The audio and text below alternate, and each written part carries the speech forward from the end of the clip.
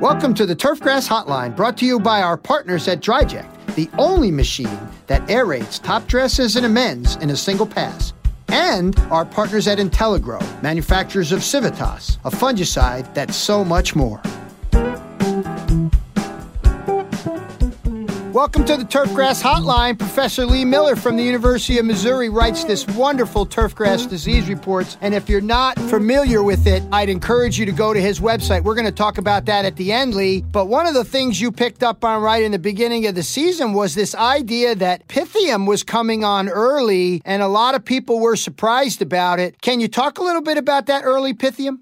Sure, and good morning, Frank. Thanks for having me. So we incurred in this region, at least in Missouri, we had the wettest May on record. So we commonly associate, and we still kind of are stuck in this thought process that Pythium only occurs when it's June, July, and August, and our pants are sticking to our legs because of all the sweat. But really, when it comes to these root diseases, my adage is all they really need is a pool to swim in, particularly early on this year and earlier in May. We had a number of samples that came in, Bentgrass putting green samples, that had Pythium root rot and actually had some Pythium root dysfunction in them as well. You can tell the Pythium root dysfunction because they have a different looking oospore or bisporous oospore. So I think what we're having is a combination there. But the soils are what temperature, Lee? Well, the soils at that point were probably somewhere around 60 to 65. So not stressful. No, not at all. But it also comes, and I think this is important, that infection process is occurring before we ever see stand symptoms. And with it being so wet and definitely cooler than it was last year, you know, if you were kind of just looking at the surface and looking at those putting greens, you were thinking that everything was just fine, and they were green, and they were responding to nitrogen, and everything was just happy-go-lucky. But underneath, you know, that Pythium is, and I use the adage, kind of acting like a ninja. It's stealthily taking down those roots and really ruining that spring investment that you need to get through that summer stress period. Well, I got to say, Lee, I'm a little surprised about how widespread not only you're saying Pythium was, but we've certainly heard it throughout the Mid-Atlantic and the Northeast with the wet conditions, as you've said, the pool to swim in. We've certainly had that. But don't we use a fair amount of phosphites, and shouldn't phosphites be helping us with control? Well, phosphites, although they're mobile, and they're one of only two fungicides that are mobile, the phosphites aren't really going to get down into the root zone. And it's important to realize that we're not talking about Pythium foliar blight here. Mm-hmm. We're talking about soil-borne Pythium and Pythium root rot and Pythium root dysfunction. So phosphites aren't really going to get down there. Unless they're put on in a drench. Exactly. Okay. Now, there is some research that says that signature and some of these phosphites are going to help with it, but they're definitely not going to be a big preventative. They're not going to get you out of the woods when it comes to these root diseases. So is part of the problem that the industry is not used to putting on preventative Pythium in April? I absolutely think that's true. Huh. At least the superintendents out here and the golf courses that have been successful with Pythium root control, they've started it earlier. So here we're talking about maybe the end of April, beginning of May, when we get those major rainfall events and when that pool starts occurring. Mm-hmm. That also is, again, that time when you really need to protect that root investment, really get those roots down so that you can get into where you're going to get to that physiological decline during our summer stress periods. So one of the things we do here in the Northeast, and I'm sure you do it there, if you have any sort of take-all patch or any of the ectotrophic root-infecting fungi, that you're doing an early spring drench at a certain temperature and timing, as, you know, guys like Bruce Clark have shown over the years for summer patch and take-all patch. And I think some also do some early season fairy ring drenching in the Northeast as well, as if they have a history of that. Is this an additional drench, or will any of those drenches help with this? Unfortunately, Pythium is not a fungus. So the most effective fungicides for Pythium normally don't translate over to control for fairy ring or for the patch diseases. So the QOI fungicides, the strobilurins, things like azoxystrobin, Insignia or pyraclostrobin or Fame, those will give you some Pythium control, but they're not that heavy hitter. So the heaviest hitter that we have on the market now is thiazofamid or Segway, and those are the kind of drenches that, particularly if you have a history of Pythium root disease, that need to start early right along with those patch diseases. superintendents will ask me, well, what fungicide don't I water in during the spring? And I'm pretty hard-pressed to tell them which one not to water in. Right. Because, again, protecting those roots is so very important to protecting that investment. Yeah, and I've tried to stress, I've chatted with Jim Kearns about this and Paul Koch about this, and all you pathologists are pretty much convinced that, in general, we're just not watering products in as much as we could, and that's why I like to use the word drench. Now, listen, I want to move on to the next issue of the year, warm season grass issue, where it looked like you were waiting and waiting and waiting for the Zoysia to come out of winter, and lo and behold, it had its problems. So you want to talk about the Zoysia issues? Yeah, we were waiting in vain, Frank. As the Clash would say. Unfortunately, this was the biggest winter kill event on Zoysia that I've seen, definitely in my time here. And, you ask some of the other old-timers, and they haven't really seen it either. Meyer Zoysiagrass is planted in this state pretty much wall-to-wall on fairways. There are some newer varieties that are coming out, Innovation, one out of Kansas State. But for the most part, we plant Meyer here because it is so winter tolerant and it makes it through what can be our brutal winters. We've gone through the polar vortex. Meyer survived through that 13 and 14 year. But this year, what we had was wet combined with cold. And we had a number of freeze-thaw events where ice was sitting on Zoysiagrass and you were getting those anoxic conditions. So I think that we've kind of learned through this year that desiccation might not be the big killing point for Zoysiagrass when it comes to winter kill. It might be this anoxic conditions where we have a saturated condition. And really, this occurred all throughout our winter. So we got snow and thaw and everything was wet. And then April and May really tagged on to that. Again, we had the wettest May on record. Very little sunlight, very little chance for that Zoysiagrass to kind of bounce out. We did this research project where we looked at trying to top dress, put some sand on and maybe elevate some heat and dry things out. We put fertilizer applications on, and then we added pigments, and we put it all in this big factorial design. And it turns out no matter what you do to dead Zoysiagrass, it remains dead Zoysiagrass. Well, at least you confirmed that. Yes. Now, there were some folks that were out, and they were routinely, and again, this is anecdotally, but they are routinely top-dressing Zoysia fairways. And anecdotally, they were having less winter kill than others. Maybe crown protection. Perhaps, again, this might come back to that being able to dry out that root system a little bit better. So I think that's an area of focus we need to look at it for research going forward.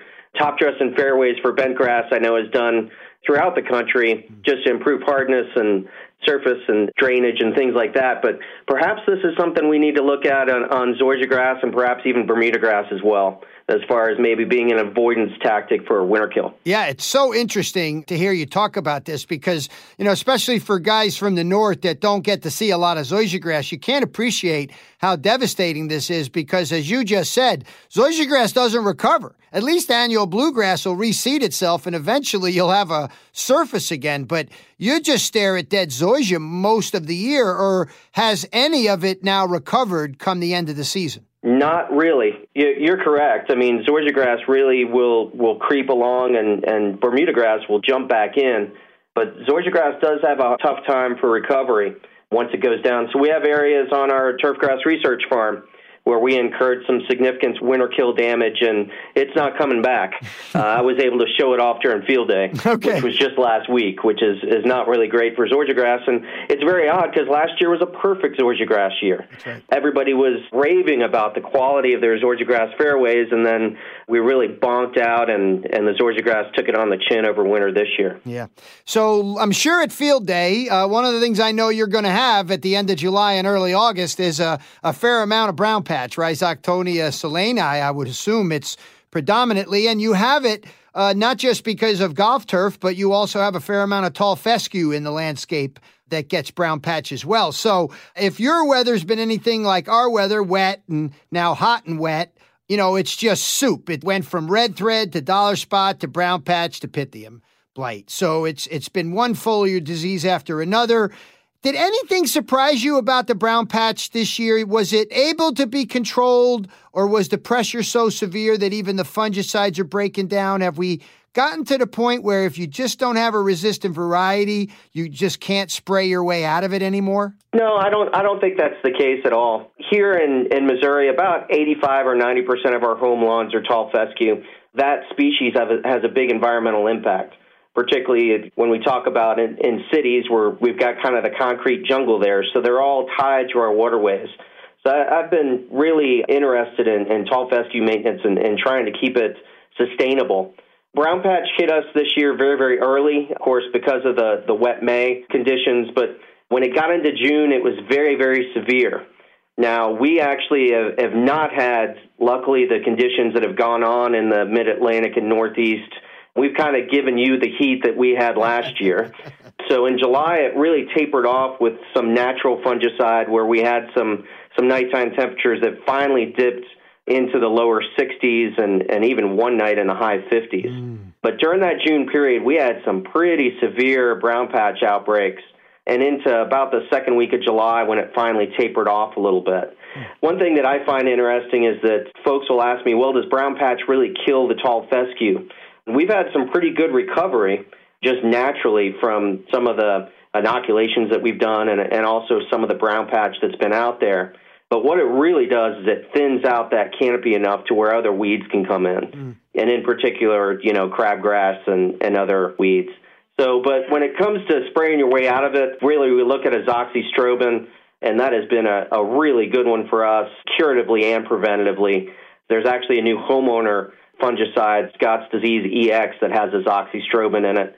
New this year, and we're testing it to compare its efficacy with the standard commercial grade fungicide. All right, as we wrap up, let's talk bentgrass. That's what the golf guys are struggling with right now. And you reported some etiolation in bentgrass, and then, of course, you've already used the word once before, but the bentgrass bonking and sort of really collapsing looks like it's going on as well. So let's talk a little bit about etiolation, because guys are reporting this all over the place. And I've read much of Joe Roberts' work and certainly a little bit of Joe Vargas's work in this area with acidovorax. And I guess there's a weak relationship, or at least what I would call sort of a mild relationship with Primo use. But, overall, I don't know that we figured much out about it. What kind of light can you shine on the etiolation issue? Well, when we saw it, it was just maybe one or two samples that came in early July and late June. And really, for us, it depends on what the weather does. So if we start seeing it and the weather kind of stays up in that 90, 95 degree range, this bacteria is one that really likes to grow in high temperatures. And one of the ways we identify it is you actually can put it in 37 degrees C, which is very hot, in the 90s, and we actually incubate it at that temperature, and it's one of the few bacteria that will grow, plant pathogenic bacteria anyway. What we find, though, is that it kind of will curtail off on us, particularly if we stop doing things like use a whole lot of growth regulators. So that connection to Primo, we've actually kind of sparked it by doing that. We applied it in really hot temperatures. We applied an eighth, which is normal, and it kind of just busted out on us. And then we curtailed that off, and it kind of went away. Primo and ammonium sulfate are a combination that normally, at least in a lot of the reports and from what I've seen also, might actually spark this off. My recommendation has been, okay, if you see this, it doesn't happen every year, probably, again, anecdotally, with the advent of some of the action products, that perhaps it's kind of curtailed some of that somewhat. But if you see it, just lay off the Primo. If you still need the growth regulation, perhaps switch to Cutlass or trim it for a little while, and then you can go back when we get back out of that cycle of, highs, particularly high temperatures in the 90s. But particularly, I think also it's those minimum temperatures that'll spark it off as well, at least from us when I start seeing the samples come in.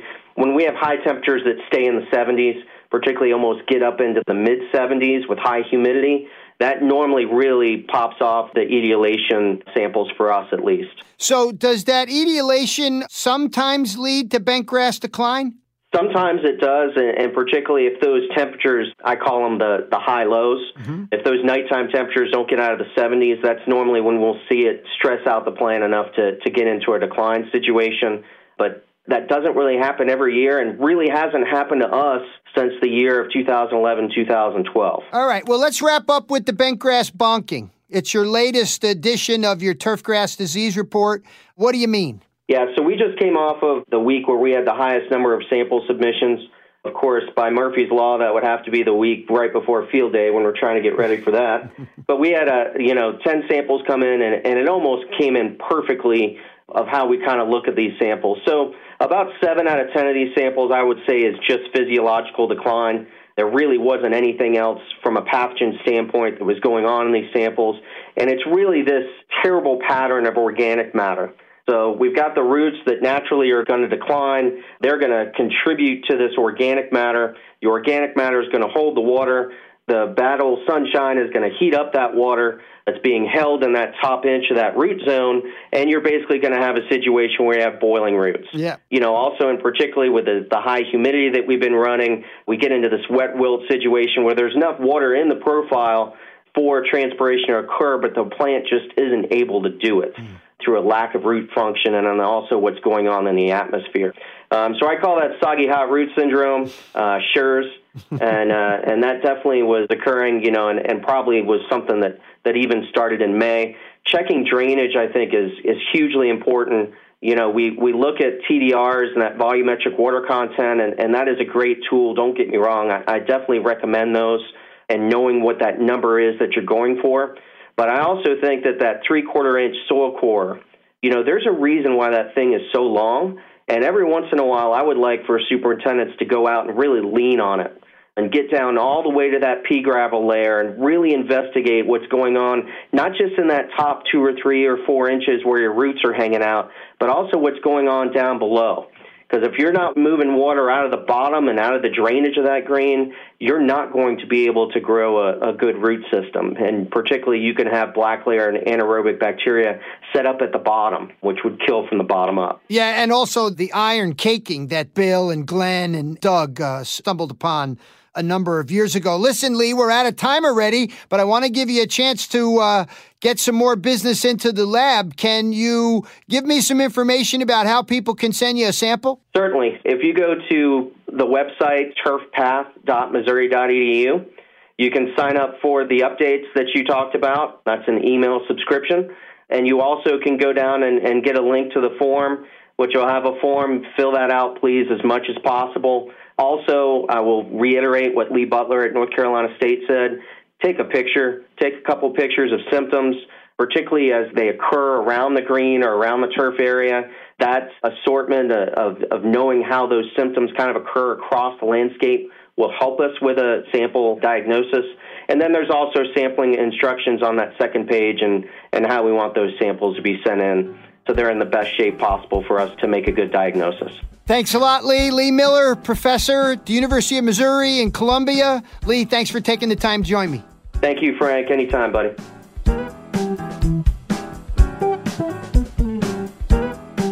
And thanks to our partners at DryJect, the only machine that aerates top dresses and amends in a single pass, and Intelligro, manufacturers of Civitas, a fungicide that's so much more. I'm Frank Rossi. Thanks for joining us.